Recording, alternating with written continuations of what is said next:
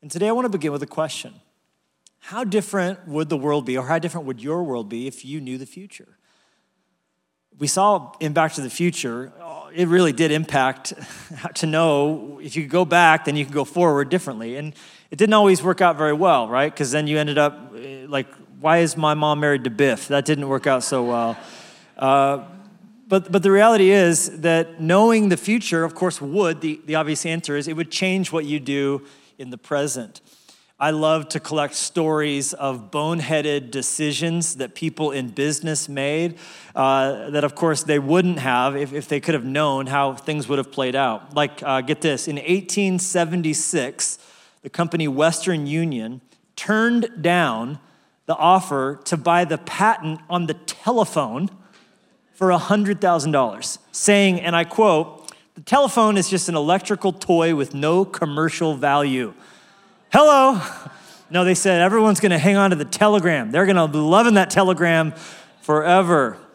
And when was the last time anybody sent anything Western Union? I realize you have to support that deposed Nigerian prince who's going to be blessing you down the road. But then if we flash forward to 1975, Kodak created the first ever digital camera, but kept it quiet and did nothing with it, fearing it would hurt their control of the film market. They wanted to keep everybody on film, so they missed their chance to really get big into digital pictures. And of course, we know how that turned out for them. In 2012, Kodak declared bankruptcy, and we still to this day are taking more than our fair share of digital pictures. Why? Because we want our phones to operate slowly. That's why. We just have billions of photos. We're like, of my whole life, I have literally 30 photos of me as a child. My kids have 30 photos from every angle of every day of their lives. Enough with the photos, right? If you go to 1962, the lads from Liverpool, George and John and Paul and Ringo, had a tryout before Decca Records, where the recording company Decca turned them down, saying, "No, we're not going to have you on our label." Why? And I quote, "4-piece groups with guitars are finished." And so they rejected, listen to me, the most financially successful band of all time, the Beatles. If we go to 1977, 20th Century Fox sold all rights in perpetuity to make merchandise for the Star Wars movies to George Lucas for $20,000. Oh, they thought, this is this weird movie this guy wrote. No one's going to want to wear a t-shirt with Star Wars on it or have a toy lightsaber or make their own little drone. No one's going to want a Yoda backpack, right? So for $20,000, they said, yeah, you can have rights in perpetuity to make merchandise for these movies. Well, today, of course, the Star Wars empire is worth $70 billion. And it's estimated that 2/3 of that is merchandise alone. Then we go to the year 2000 when Blockbuster had the chance for $50 million to buy Netflix outright. They could have owned Netflix. Netflix was struggling at the time. They were based on the DVD model that would mail to you. Some of you are like, what's a DVD? Ask your parents. But that's Netflix, and Blockbuster, who was like the juggernaut when it came to at-home entertainment, had the chance to own all of Netflix for $50 million. They turned it down, thumbing their nose at Netflix. We don't need you. We know how to do all this ourselves. And of course, flash forward to 2022, all 9,000 of Blockbuster stores nationwide are no more. They do not exist. And Netflix today is worth an estimated $103 billion or so. Just that, just $103 billion. And then my personal favorite, in the year 1997, Yahoo had the chance to purchase Google for $1 million. And then, which they turned down, in the year 2002, they had a second chance to buy them for $5 billion. They turned it down again. And today, I checked this morning, Google is worth $1.26 trillion. Who's the Yahoo now? The point is, the future would be very different if you could just know what it contained. And of course, all of the smart men and women who made up those decisions were operating based on what they could make sense of in the moment. They of course, used their best wisdom. None of them wanted to make the wrong decision, and neither do we. So today we want to answer the question, where is history heading?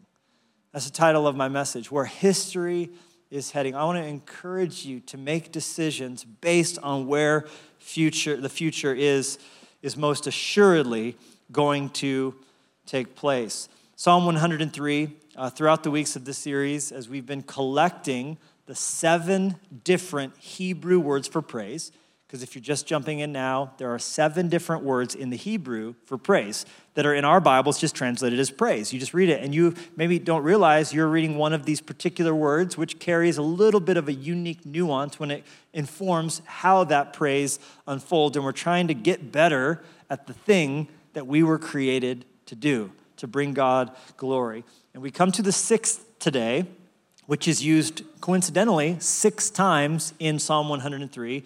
And as has been our habit throughout the series, let's stand to our feet as we read God's word to show our reverence and honor.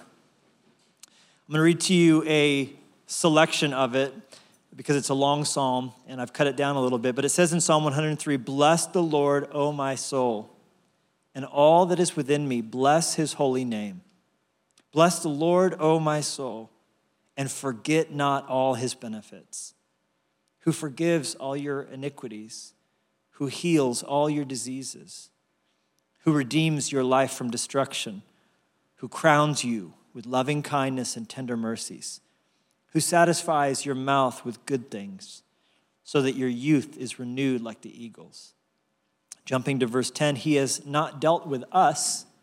Notice the change in how he's speaking. It was personal for him. Now it's us, "according to our sins, nor punished us according to our iniquities. For as the heavens are high above the earth, so great is his mercy toward those who fear him. As far as the east is from the west, so far has he removed our transgressions from us." Jumping to verse 20, "Bless the Lord, you his angels, who excel in strength, who do his word, heeding the voice of his word. Bless the Lord, all you his hosts, you ministers of his who do his pleasure. Bless the Lord, all his works, in all places of his dominion." He finishes this psalm how he began it. It's called an envelope psalm because his first line is the same as his last line. Notice how he ends it. "Bless the Lord, oh my soul." Come on, is anybody thankful for God's word today? You may be seated. There's many things that are beautiful about this psalm. One commentator described it as David's Hallelujah chorus, sort of his magnum opus. But what I love about it is that it teaches us how to talk to ourselves. That's one comment that Martin Lloyd-Jones had to say about all of the Bible, really. The Bible, it teaches us how to talk to ourselves. Left to ourselves, I don't know about you, we don't talk to ourselves very kindly. We tend to be rude to ourselves, aggressive to ourselves, mean to ourselves, and it's not helpful to speak to ourselves in such critical ways. At times, we talk to ourselves like we wouldn't talk to anybody else who is struggling. But this psalm gives us an instruction when it comes to worship. How should we speak to ourselves? David had this to say to his own soul. "Hey, soul, man, you should worship God." I just love it because it teaches us that even the dude who wrote Psalm 23 didn't always feel like praising sometimes. Someone commenting on this said it seems like David felt a little sluggish. David felt like, man, I don't know. I just kind of sit back and let everybody else worship. And then he had to give his soul a pep talk. And notice he didn't berate his soul. He didn't say, "Man, you really suck. Oh, you some big spiritual person you are." No, he said, hey, soul, bless the Lord. And then he said, "Bless him all that is within me." And I love that. All that is within me, bless his holy name. You know what that means, church? That means that you don't have to just bring to God what you're glad is in your heart. You don't have to just bring to God what you think he's happy to find inside your life. You can bring to God what's exactly going on up in your situation. You can bring to God all those corrupt thoughts, those lustful thoughts, those proud thoughts, those broken thoughts, those critical thoughts, right? Just all that is within me. That's what I really got. Because sometimes, if I'm honest, when I'm praying, and even at times when I'm praising, I find myself trying to edit and pray what I should be praying. Pray what I think a man of God really would be praying about, instead of what I actually got going on inside me, which just at times is just small and real and frail and busted. And I'm just so glad to know God wants all that is within me. He just wants me. He just wants you. So you don't need to in your head be trying to praise like someone should praise. You can just bring all that is within me to bless his holy name. So David starts out seemingly kind of lazy when it comes to praise, kind of sluggish when it comes to worship, but he's encouraging himself. He's coaching himself. He's a corner man for himself on the way to praising God. And you just see his heart inflaming with praise, inflaming with passion. You see him taking on his full stature, taking on his full self. He starts to look more like himself. You see the light turning on in his eyes. And what really makes the corner is when he starts chronicling all that God has done for him. God's my healer. God's my rejuvenator. God's my strength. He makes me soar like the eagles. He has promised, whether he does it in this life or in the eternal life, to heal all my diseases, to forgive all my sins. Oh, come on, church. If you start listening to the sins you've committed that God's forgiven, your praise will start to open up a little bit. So what happens is David begins to think right. And this is an important first step. The second phase is when he's now able and positioned to interact with other people rightly, to interact with other people correctly. Because when you think wrong, you can't live right at work. When you're thinking wrong, you can't live right in your family, in your marriage, with your kids, in your relationships. So David is sorted out in how he thinks, got to think right between me and God. And now, you notice in the second section, he shifts to us. Hey, he's forgiven us our sins. He's a good God to all of us. The point is, he's positioned to be the encouragement he's meant to be to other people only when he's dealt with his own heart before God. It's kind of like this. I brushed my teeth this morning, and I did it for you as much as I did it for me. You see what I'm saying?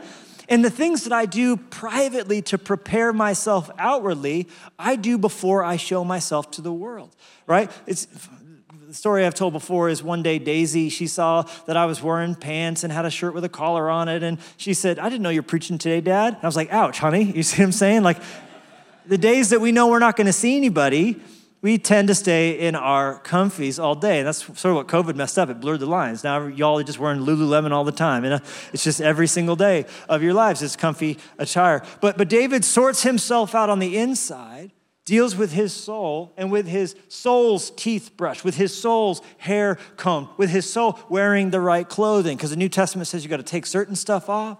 You got to put certain stuff on. He now is able to begin to call everybody else out and go, hey, as God's high above the earth, so his ways are not our ways. So he's forgiven us. And now you're able to encourage other people. And then, here's my favorite thing. Once David's thinking right, he's interacting with other people rightly. The third phase is he takes his rightful place in the universe. For you'll notice by the end, he's bossing around angels. Right? And you're like, dude, that's a bold move, David. You, considering 15 minutes ago, you didn't even feel like praising God, and now you're bossing angels around? He ends the psalm, bless the Lord, all you angels. He's like, what do you think we're doing? Like, that's what we do up here. This is like, we get it. But it's not arrogance. It's actually birthright. Did you know the Bible says, this is shocking, and I guarantee you they don't love it. That Paul said in Corinthians, he said, we will one day judge angels.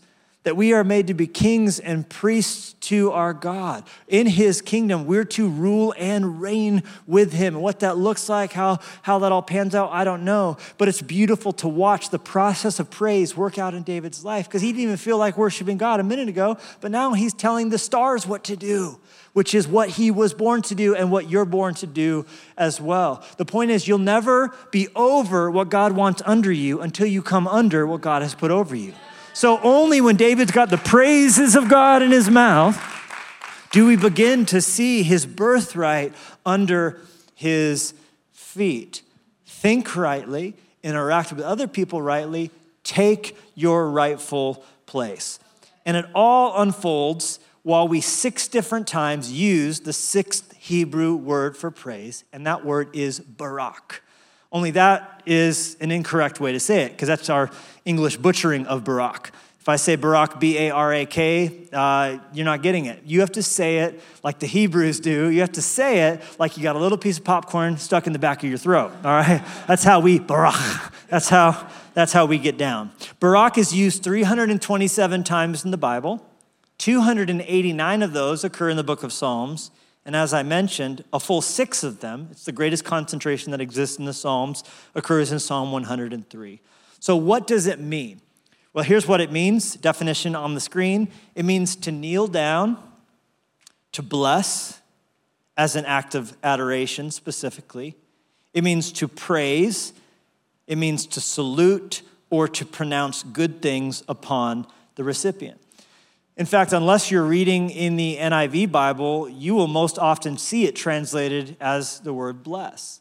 But in the NIV, you could make the case it could or should be. Psalm 103 actually reads, "Praise the Lord, O my soul. All that is within me, praise his holy name. Praise the Lord, all ye angels. Praise the Lord, ye heavenly host."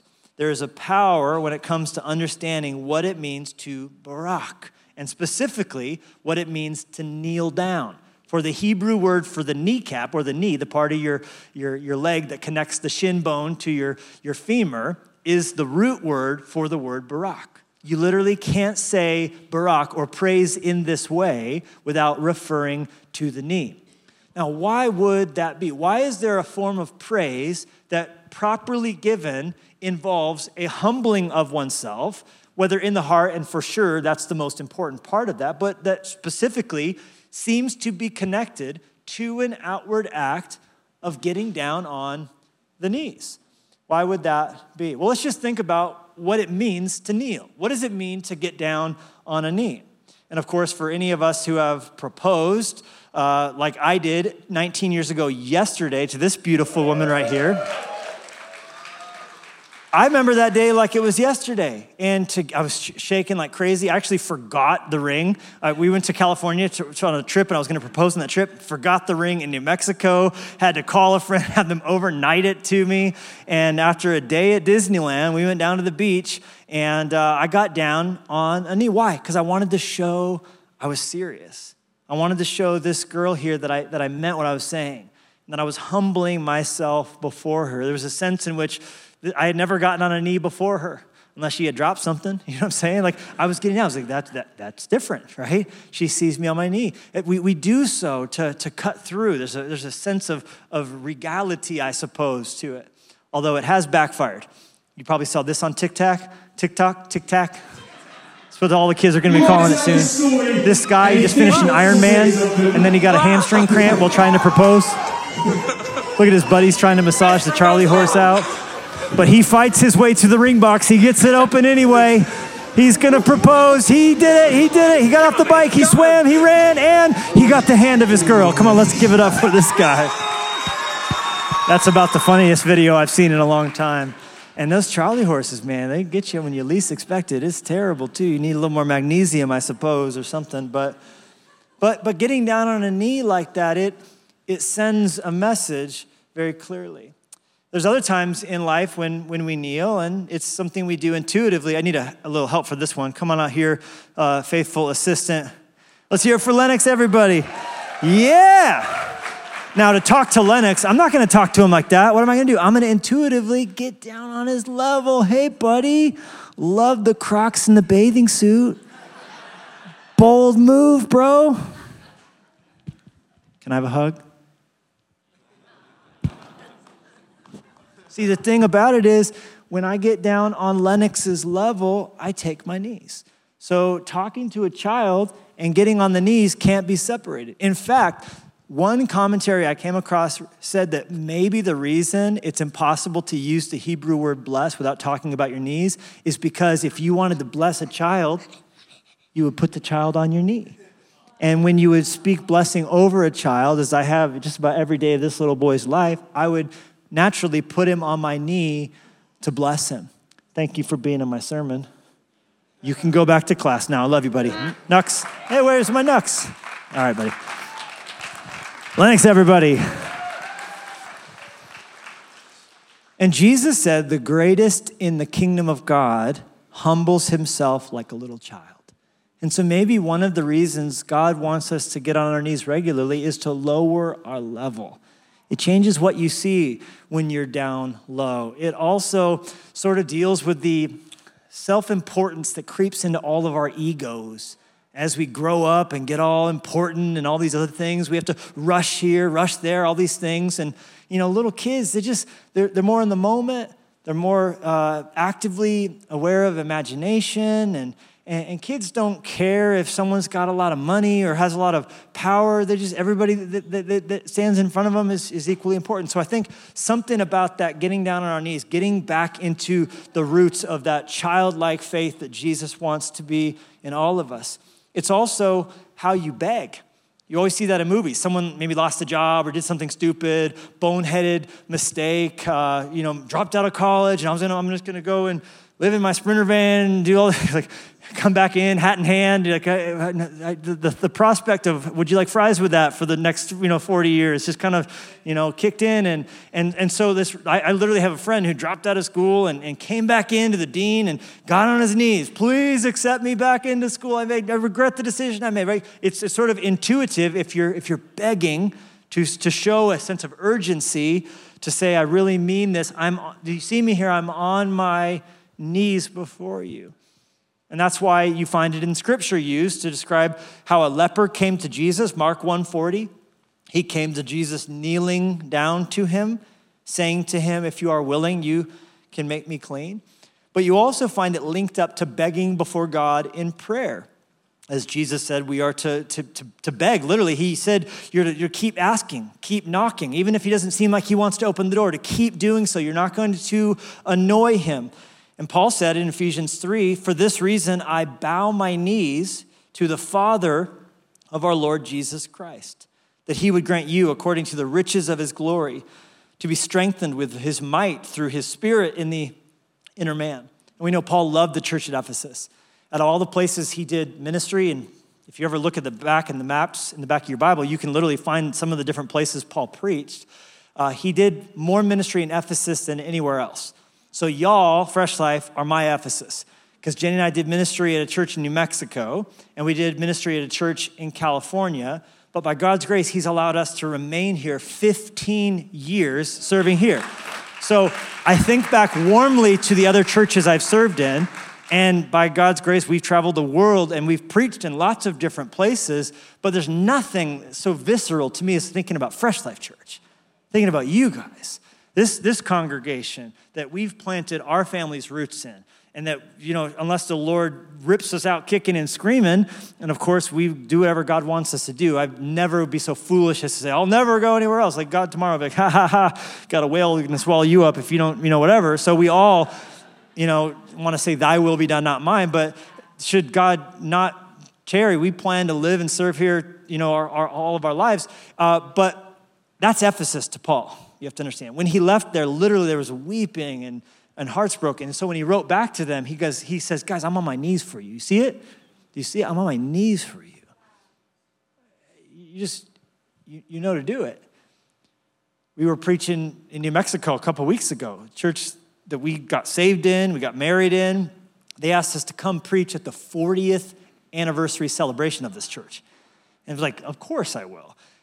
So we went out there, and the night before the celebration service was going to happen, the security guard who watches over the church building was doing his closing rounds and was fatally murdered in the church parking lot. Run over by a vehicle and murdered, protecting the church. And so the pastors called me and said, what are we to do? I said, well, we have to pivot. This can't be a celebration except a celebration of the hope that is ours in Christ. And so to honor this man's legacy and to, of course, point to in troubled times, in grief-stricken times, the hope that we have in Jesus. And the services were heavy, of course, as you can imagine. It's the whole family of this man was sitting there in the second row and worshiping. But of course, for all of us, I remember doing my devotions that morning, preparing to go and preach, knowing emotionally what we were walking into, a church with its, flag at half mast. It was natural for me to just fall to my knees. Fall to my knees for this family, to fall to my knees for this widow, to fall to my knees for this congregation. And God met us, and the services were draining, like you can't even imagine, but special as the gospel sparkles in times of grief and tragedy and pain. No one had to teach me and Jenny to fall to our knees in that intensive care unit in Whitefish when our daughter Lenya went home to be with Jesus in 2012. I can still see the bed in my mind. We walked past it just a couple months ago when I broke my rib on the closing Sunday of Movement Conference, because life's weird. Ended up in the emergency room just a couple days later. Couldn't breathe. Woke Jenny up at 2 a.m. Hey, I can't. Every wife wants that. Like, I can't breathe. Will you drive me to the emergency room, please? And they walked us past that room, and I was just, please, Lord, don't let them take me into that room. But seeing that bed there, it just brought back, like it was just a moment ago, us falling on our knees at the side of Lenya's bed. Her little body there, of course, we knew she's not there. She's with Jesus in heaven. But the devastation, the emotion, the pain, it forced us both to our knees. What do you do when you don't know what to do? You fall to your knees. It's barak. It's this adoration. It's this recognition of I have a king, and I'm your servant, and I'm looking to you for the strength. I'm looking to you for the power. I'm looking to you for my next breath. It's a powerful word for worship, and it's biblical shorthand for who your allegiance goes to. Who does your allegiance go? Who's your king? Everybody has a king. There's technically no such thing as an atheist.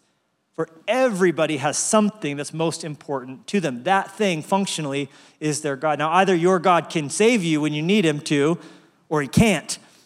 And Isaiah says, why would you worship like something made by man's hands? That'd be so lame. It's actually very funny. He says, imagine a guy chopping a tree down. He takes half of the tree, turns it into firewood, and sets it aside for later. I'll use you to cook my dinner. And the other half of the tree he fashions into a god, and he falls down and worships the false god, and then with his god, he makes himself dinner, right? He says, idols have mouths, but they don't speak. They have hands, but they can't reach out and help you. To live your life with anything but God as your functional, most important thing, as your deity essentially over you, is to trust in what cannot help but disappoint you when you need it the most. To live for the approval of man, to live for money, to live for any of these other things that the world chases after. But when you need them to save you, they just stare back at you, talking to a volleyball, people. Classic Tom Hanks reference, all right? So, gotta love that.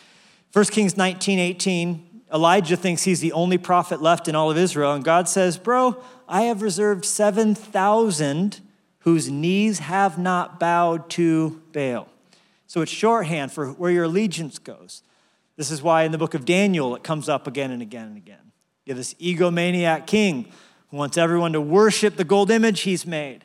And Shadrach, Meshach, and Abednego refused to bow down to the gold statue, even though it meant them being thrown into a fiery furnace. Daniel did the same thing when praying was outlawed. If you pray, you get thrown into a pit of lions. What did Daniel do? He went into his room, and 3 times a day, he dropped to his knees and said his prayers. It made it into the 10 Commandments, the kneeling. In fact, God said, you shall not make for yourself a carved image. You shall not bow down or kneel to them or serve them. And it's also something that people did in Scripture when they encountered God's glory in a significant way. When you read the book of Ezekiel, his seeing God, he wasn't like, hey, God. Hi, God. No, he fell down before him because of God's glory. Isaiah did the same thing. Woe is me, I'm undone, I'm blown away, I cannot believe, holy, holy, holy, different than anything I could have imagined. No one had to tell him, hey, you know what you got to do when you see the King of all glory who breathes out stars? You should prostrate yourself before him. Like, it would be neat if first you got to your knees and then your head hit the ground as well. No, it was just he saw God, and it was like a volcano bursting in front of him. And he intuitively fell to he baraked before him, prostrated himself before him. There's actually a very funny story in the book of Revelation where John met an angel, not God, but an angel sent from God. But the angel was so bright from being sent by God that he bowed down to worship the angel. And notice Revelation 19, I fell at his feet to worship him, but the angel told me, see that you do not do that. The Bible is so funny. Can you imagine the angel all embarrassed? Like, oh, no, don't do that. That turned one of us into the devil at one point. Don't do that.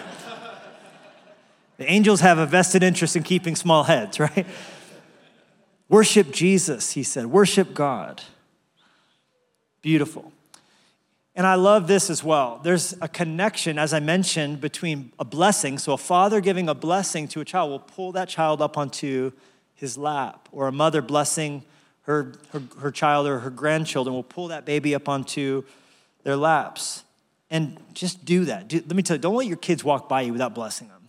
Don't let your grandkids walk by you. Don't let them come into your mind without speaking a blessing, speaking salvation, speaking good things, speaking God's favor over them. When you do that, though, in receiving a blessing from God, by blessing God, you're opening yourself up to what he wants to do to you in the future. You understand? I think sometimes we have a weird connotation with us like bowing low before the Lord as though like he's like got this big power trip and needs that or something. But you have to understand, it's not so you're being called or invited to barak him. It's not because he needs that from you. It's because he knows you need that experience from him. He knows you need that from him. And so it's not about you cowering before him. It's about his ability to anoint you with the oil of service that you need for that next round, for that next battle, for that next day, for that next assignment. Think about it.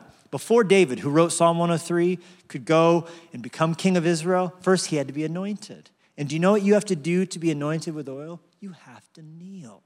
You kneel down, you lower your head, and then and only then can that anointing oil be poured over you. Did you know that the Bible says in James 4, verse 6, you should write that verse down and memorize it. It says, God opposes the proud, but gives grace to the humble.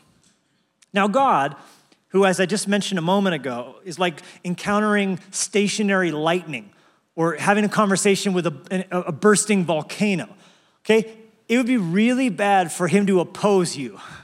You get that, right? You v. God, you don't win. They're like, oh, remember that scorched earth where that person used to be, right? So the Bible says when you're proud, God opposes you. Not great, but he gives grace to the humble. Or as I like to try and think about it, if you would just bow your head a little bit, God could get some of his anointing oil on top of you. You go, why is my life so hard? Because maybe you have such a stubbornness about you. Because there's an arrogance about you. So for me, I want to humble myself. I want to barak. I want in my praise to not just lift my hands and not just dance and all these other things, confession and thanksgiving that should be a part of worship. And none of these things are rigid, they're fluid. But I think as we sing, as we praise him, both devotionally on our own and corporately as we're together, having the freedom, like a golfer who doesn't use the putter to drive with, or the wedge to putt with, but chooses from the bag the appropriate club for what is in front of him in that moment, that as we're facing the week, as we're facing the moment, to know I've got these 7 different clubs, that one of them that is powerful to bring God's grace on your life and the anointing that you need for what you have been called to do, to know that a part of that is to bow before him as king and to acknowledge his reign as supreme over your soul. And I want to give you, as we wind this down, 3 different things that you can have in your mind as you praise him in this way. And I just want to also acknowledge how beautiful it's been for me. as the pastor of this church, alongside my wife and our team, as we lead together, to just watch God open up new freedom in our church, to watch that expression. Some of you, it's been just that timid, maybe it's not like full-blown, hand raised, you would do that at a Justin Bieber concert if that thing ever got rescheduled. But in church, for some reason, for whatever reason, we all hold ourselves real, kind of rigid, and to watch some of you start to T-Rex it a little bit, it's like just a little bit, just a little freedom, just stepping into the water. I'm not mocking you. I'm telling you, it's precious and it's wonderful. And some of you have even kind of starting to throw frisbees a little bit. Hands are going a little higher. But I'm just telling you, there's just something about that freedom. And it's just been amazing to watch God open up that culture of worship in our church. And I really believe the world will never be the same, because as God's praise is in our mouth, we're thinking rightly, we're living rightly, and then we can take that rightful place. And just if you're not convinced by any of this, and the thought of during a worship song to get on your knees for a little bit, if to you that would be like, Levi, I would just be drawing so much attention to myself. Hold on, forget it. It's not about other people looking at you. Remember. The church experience isn't for everybody around you, and it sure as heck isn't you walking out and grading me or the worship team, like, I give that a 7.4. He didn't stick the landing. It's like, or me harassing you that you weren't praising right. Like this, what we're all doing is for him. And when we keep that in our minds, when we keep that in our hearts, we're walking out of here not going, how did we do? Or me going, how did you do? But we're all saying, God, how did we do? What did you think of our worship? Please find our sacrifice and offering acceptable to you. But if none of that convinces you, just know this. Bowing is something that was important to Jesus. Getting on his knees on the hardest day of his life was something Jesus resorted to. In fact, Luke 22, we're told, in the Garden of Gethsemane, he withdrew from them a stone's throw. He knelt down and he prayed. And all of us want to be like Jesus. And so it was something he incorporated into his devotional rhythms as he sought to be a guide for all of us. And hear me saying, there is freedom in this church for you to worship God standing, for you to worship God kneeling, for you to worship God dancing, for you to worship God raising your hands, for you to worship God with a shout, with that shabach that we learned about. All of these things are appropriate in their place for us to have that robust worship life. It's the thing we've been called to do, and I'm thankful God gave us 7 different ways to do it. Anybody else? All right. 3 things to have in your mind, and then we're going to close this time down, and we're going to give you the chance to test the club out, right? This is that room in the back of the golf store where you get to go try that club out, and we're going to see how it feels. All right. Number 1, who he is. Keep in mind who he is. He is the Lord of glory. He is the King of kings. He's the creator. So when we have that properly in our mind, the response of bowing before him makes a whole lot of sense. Secondly, what he has done. Our blessing him, because that's literally how Barak is translated many times. It's bless. Our blessing to him is not the beginning of the blessing journey. We bless him because he blessed us. In fact, Genesis 1 is the first use of the word barak in the Bible, and it's right after God made animals and birds and fish.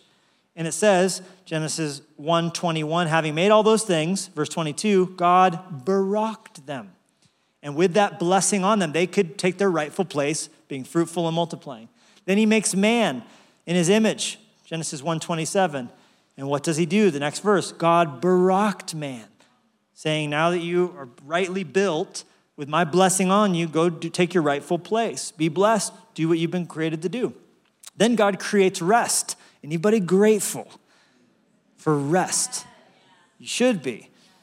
And when he made rest, he blessed rest. How sick is that? God baraked rest. So this idea of this rhythm of a day of recharging and rejuvenation and worship and then returning back to all that he's called you to do, he blessed it after he made it. We could go on and talk about how in Genesis, he blessed the beginning of what we would experience in salvation through Jesus, which started through Abraham. And that whole Abrahamic covenant that we stand in today. We're told in Genesis 12:2, God speaking to Abraham, I will make you a great nation. I will barak you and make your name great, and you shall be a barak. we will Barak you. That's what God said to Abraham. Had to make that joke. Been waiting all week for that one. God's blessing everything. Fish, animals, birds, people. Saturday, he blesses salvation through the cross, and then he calls us to bless him. But it's a response to him. So we're not starting anything in blessing him. We're responding to him. That's why it was natural for David to recount all of God's blessings as he turned them back into praise. Because anything God blesses you with that you don't praise him for runs the risk of turning into an idol in your life. And that's a risk you don't want to take. Then, thirdly, last category, what should we have in our hearts? Not just who he is and what he's done, but what is coming. What are God's promises? To end where we began, making this an envelope sermon, what would we do if we could know the future? How different would we live if we could know what's coming down the pike? How different would things have turned out for Western Union or Decca Records or Blockbuster if they could have known what was around the riverbend? And more to the point, how different would you live this week and this next year and this next decade if you could know the future? Well, ladies and gentlemen, boys and girls, we can. His name is Jesus, and he is coming soon to the world he created. So we should live in light of his return. All of us got a powerful reminder of the whole naked we came, naked we shall go thing. When Queen Elizabeth died, did you watch any of that service? I mean, no, I realized it was 84 hours long, but I caught just enough of it to be shook. In one particular moment, caught my attention, and if you didn't get to see it, this is worth watching, and please listen to the words that are spoken. In silence, the symbols of sovereignty will now be removed in order that Elizabeth can descend into the grave as a simple Christian soul. First, the scepter of kingly power. The crown jeweler now removes the orb. And finally, at the end of her reign, the imperial state crown. In turn, the sergeant-at-arms and the king's barge master present the symbols of sovereignty to the dean, who receives them and places them on the altar of God. The symbols of sovereignty shall be removed from the coffin, so Elizabeth can descend into the grave as a simple Christian soul. No longer referred to as queen, just Elizabeth. Literally, this casket gets lowered down into her grave. And she's doing so devoid of any of the pomp and glitter. Those things were tools for a time, placed back on the altar of God. Naked were we born, and naked shall we go. To think of this sobers us. To think of this cuts us back into the eternal mentality we need to be living in, and gets rid of the distraction of how do we fit in and how do we stack up, all these things that aren't going to matter 1 minute after you die, when you are standing in a place where only one wears a crown. Elizabeth, the crown back on the altar of God she was called to wear in life. Now in death, she stands before him. This is what will help us to make better decisions. This knowledge of the future, because it is, whether Jesus comes back or you breathe your last and go stand before him, is what is coming for us all. You remember that? I know you do. You try and put it out of your mind, but you shouldn't. Because the Bible says, help us to know our days are numbered. Give us a heart of wisdom in remembering our end. We can make wise, eternal decisions if we remember that our life here on this earth is just a vapor. I had a knife confiscated last week. It was at TSA in an airport. My family and I get on planes every once in a while, and so we have this joke we play if anyone's bag gets flagged for additional security, and the joke is, we make fun of them to the entire knowledge of the room by saying it's their first time traveling, right? First time on an airplane, sorry, they don't know what they're doing, like, because the bag gets pulled off, we go, oh yeah, first time traveling. Well, my bag never gets tagged, all right? Because I'm really good at traveling. My bag gets pulled off to the side. Oh man, they had a field day. Lennox was laughing. All the kids were like, first time traveler here, right here. This guy, never been on an airplane. Jenny was like, just falling over with pleasure. And it was actually disturbing, and I'm here to rebuke you publicly. So he pulls the bag over, and I'm like racking my brain, like, what in the world could be in this bag? And then it hits me, stupidly, there's a Leatherman in that bag. And it pained me to have this Leatherman taken away from me. And I go, oh, it's Leatherman in the bag. Not that zipper, not that zipper. Yeah, that's the one. He goes, what do you want me to do with it? You want to go leave security and do the walk of shame and mail it to yourself? I'm like, no, I'm going to mail it to myself. Please send it to me via Western Union. I said, you can throw it away. But the x-ray made clear what was in the bag. The bag looked good until it went through the x-ray.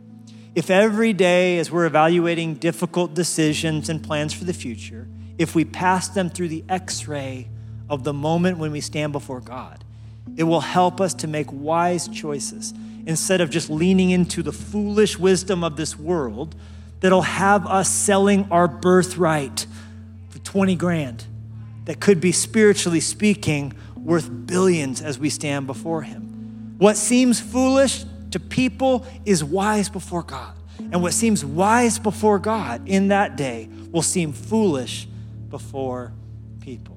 So where, to answer a promise I made to you a moment ago, where is history heading? To the throne. This is where history is heading. In fact, Revelation says very clearly, after these things I looked, and behold, a great multitude which no one could number, of all nations, tribes, peoples, tongues, standing before the throne and before the Lamb, clothed with white robes, with palm branches in their hands, and crying out with a loud voice, saying, salvation belongs to our God who sits on the throne and to the Lamb. And you'll notice all the angels stood around the throne, and the elders and the four living creatures, they fell on their faces. There's Barak in heaven. Another part of Revelation says whatever rewards he had given to them in crowns when they arrived in heaven, they threw down before him there. And they cried out, amen, blessing and glory and wisdom, thanksgiving and honor and power and might be to our God forever and ever. Amen. Let this be the moment in our hearts that is the x-ray machine we pass all of our decisions and living through. Because all of human history is a bullet train heading to the throne of God. Anything we do that will cause us to be full of confidence on that day so that we can throw down our reward before him will be a wise choice in the grand scheme of things. And anything else is to miss out on the thing that we were created to do. Let me close by saying that Philippians 2:10 says that there is a day coming at the final judgment that every knee will bow. Every tongue will confess that Jesus Christ is Lord. And so to choose to Barak in life is going to be a seamless transition into eternity, where that's what everyone before the throne is doing. But make no mistake about it, whether you choose to live for Jesus in life or not, when you stand before him and see him in his glory at the great judgment that is coming for all of us. For the Bible says, to man it is to be born once and then to be judged upon death, appointed. You have an appointment. And if you don't worship God in life, you will find yourself having no choice but to acknowledge who he is in death. And what I encourage you to do is to not wait until that day to do your bowing on the way to a Christless eternity, which is what the Bible describes as hell, to be separated from God forever. I take no pleasure in telling you that just as there is a heaven, there is a hell. And the Bible presents it as a place that God doesn't want any of us to go to, created in his image. And so he allowed his son Jesus to be crucified for you and for me, to pay the bill, because the wages of sin is death. So he died for your sins and died for mine. And if you trust in him and give your life to him, you won't have to worry about hell, but you also won't have to worry about living a life for your own glory. You'll be opened up to a life focused on the throne of God, focused on the glory of God, and then you can take your rightful place to do all you've been called to do. So I want to close this time out before we spend some more time singing by giving you the opportunity, if you never have, to give your heart to Jesus. It would be an honor for me, for us to pray with you as you make that choice. So let's bow our heads, quiet our hearts. Jesus, thank you for loving us. Thank you for dying for us. Thank you that you condescended, coming to this earth, coming down, bowing down for us so we could be exalted. And I pray that your spirit who's moving here would draw people to yourself. And if as we're praying, if you would say, Levi, I want to give my heart to God. I'm aware of the fact that life is racing by. It's a vapor. And I'm, to be completely honest, not quite sure that when I die, I'm going to go to heaven. And I want to tell you that you can be. The Bible's not about wishful thinking. It's about facts, not feelings, facts. And the facts of the matter are these. Whoever confesses the name of the Lord shall be saved. That's a fact. That's a promise. And Jesus proved that promise by coming out of the grave after he died. His resurrection, though dismissed by many, has never been disproven. And that's because Jesus is alive. He ascended to heaven. He sent his spirit. His spirit is the reason your heart is racing. His spirit is the reason many of you feel like this was just for you, this message. That God is speaking to you because he is. And the Bible says that he knocks on the door of the human heart. And if anyone opens the door, he will come in. He will forgive your sins. He will cleanse you. He will help you to deal with all those bad thoughts and all those things and all those habits and all those strongholds in their time. But it begins with a relationship with God through faith. You say, Levi, you can't make me make this decision. I wouldn't even try. All I can do is tell you he has saved my soul. And I want so badly for you to experience that grace. But the choice is yours. And I hope you'll make it now. So with heads bowed and eyes closed, please say this prayer out loud after me. Mean it in your heart and God will hear you. Church family, pray it with us. No one praying alone. Dear God, I'm a sinner. I come to you with no excuses. I'm broken. I'm lost. I'm afraid. But I believe that Jesus died for me, that you love me, and that the resurrection really happened. Please come into my heart, forgive my sins, be my Savior, and help me to live for you. Please fill me with your Spirit and help me to orient my life around your kingdom. In Jesus' name.